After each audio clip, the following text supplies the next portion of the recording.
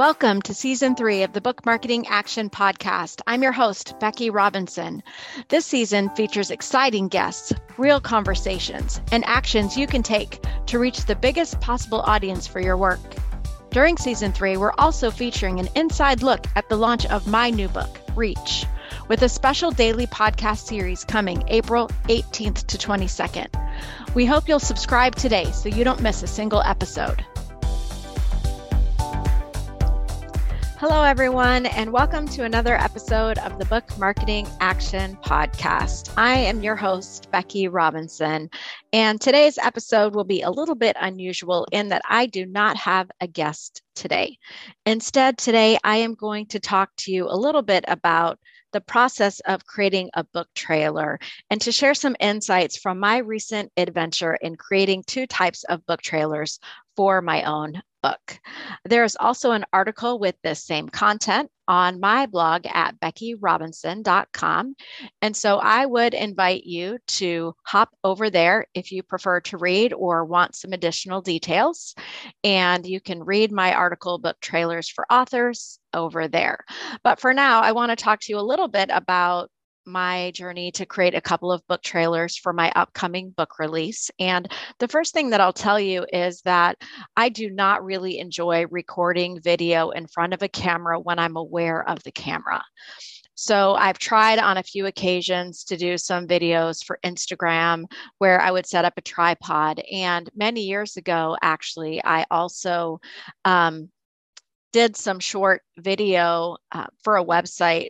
And again, I had to use a tripod in my iPhone, and I found it to be such an uncomfortable process. I found that I needed to do multiple takes, and it wasn't really a comfortable initiative for me. So as I came into this process of creating a book trailer, I was aware of those past experiences. The weird thing is I'm absolutely fine on video for live events like webinars or virtual launch parties or other events, because for some reason to me, that feels a lot less self-conscious. I don't really enjoy seeing myself on film. So for the two types of trailers I created, I definitely felt way more comfortable in front of the camera when I was in the studio because of the professional setup. And also I had an interviewer who was behind the camera. And rather than looking directly into the camera, I could look at Carolyn, who was our producer. And it didn't really feel the same as trying to look into the camera when I have a tripod set up or the camera is the only thing to look at. So as you'll read in my article, we did two different types of videos because we really wanted to get the experiences that authors might have if they were dealing with a limited budget. And then we also wanted to see what might be possible in dealing with, a more expansive budget. So I'll talk to you first about the do-it-yourself video. I did seek some help in the creation of the do-it-yourself video. My friend Kelly Sharpie was able to come over to my house. We used the equipment that I owned, except for a lapel mic that she brought and I borrowed from our church. One of the things I found in filming video with my iPhone is that the audio quality sounds a little bit muffled. And so we really did want to have great audio quality. So Kelly came over. I got dressed in a hurry. We set up my home office in order to create a nice backdrop. And we did about 10, 12 takes. And I read the script from a teleprompter. Now, it's always my belief that shorter video is better than longer video. And so for both types of videos, when I was setting out, I really hoped for both the DIY video and the professional video to be around a minute at the most. So when you take a look at the videos that I shot for my book trailer, you will see that the do-it-yourself video did turn out to be, around a minute long. That said, the professional video ended up being about twice as long. And one of the reasons is because when Carolyn, the producer, started to do the post-production, it was really hard because we got some really heartfelt, passionate moments of me talking about my book. It was hard to decide what to cut. So we ended up keeping it in. And my thought was that there was a lot of emotion by adding the music and the graphics. So, as it relates to the professional video, it was a really fun and exciting experience. And one of the ideas I want to highlight is that if you are going to hire a professional videographer for a shoot, that you consider doing more than footage for the book trailer only. So as I speak, my team is currently working through all the extra footage that the professional videographer shot during my book trailer photo shoot. And we are looking through that footage to come up with some shorter pieces that we can use as standalone videos on social media to share the content from my book. So if you plan ahead, you can use the expense and investment in a professional videographer as an opportunity to get footage that can serve your needs way beyond the book trailer alone. So a few other things to think about, wardrobe. I will tell you that for both photo shoots, I was strapped on time. I didn't think a ton about what I was going to wear, nor did I really have a change of clothes with me for the professional shoot when I was in the studio. My own critical opinion of the professionally shot video is that my sweater was a little bit bunched up and not smooth. And, were I to do it over, I would likely choose clothing that would look a little bit more polished on camera.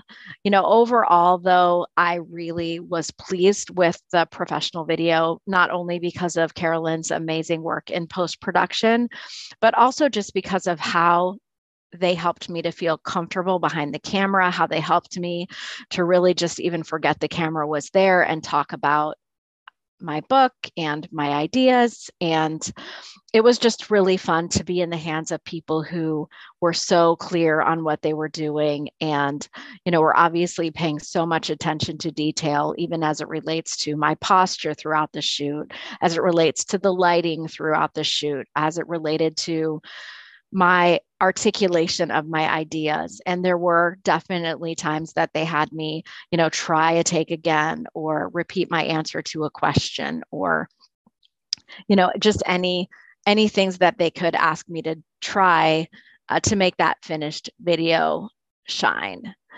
So, a little bit about the background in case you're wondering as it relates to the different investments for the two types of photo shoots.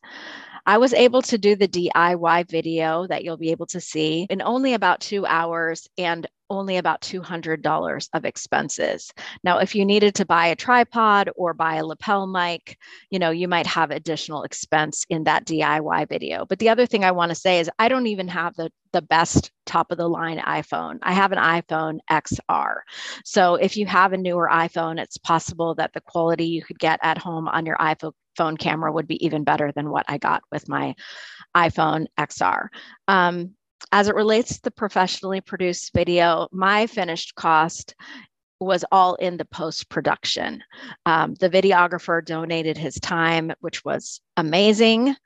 And the producer actually gave me a friends and family rate. But my total investment in that professional video ended up being about $2,500. So happy to share more of my journey with you. I'd welcome you at any point to email me, Becky, at weavinginfluence.com with your questions. And my team also is available to consult with you, to give you ideas about your own book marketing on any topic, but also related to this topic of creating a video book trailer. On every episode of the Book Marketing Action Podcast, we do want to leave you with some action items, things that you can implement today to move your book marketing forward. If you do not already have a book trailer video, whether you are an aspiring author or you are an established author, creating a video about the topics in your book can be a great way to emotionally connect with audiences. So the first action step I'd like to give you today is to watch some book trailer videos. Go to YouTube and look for some and take some notes about what you like, what you don't like, and what you might like to create for yourself. The second action step I have for you today is to film a video with your own phone and post it on social media. It can be on any of your core topics, but if you want to use video as a way to connect with your audiences and readers, the best thing you can do is get more practice. So find your tripod, find your iPhone, and go film a short video to share. If you do, I would love to see it. And again, I welcome you to email me, Becky@weavinginfluence.com, and I'll take a look at what you did. Take care, and I look forward to being with you next time. Thanks for listening. I'm so glad you invested some time with me. I hope you'll subscribe today and tell a friend about our show. Our website has many additional resources to help guide you, no matter where you are on your book marketing journey. Check out the show notes of this episode for links to valuable free resources to support you.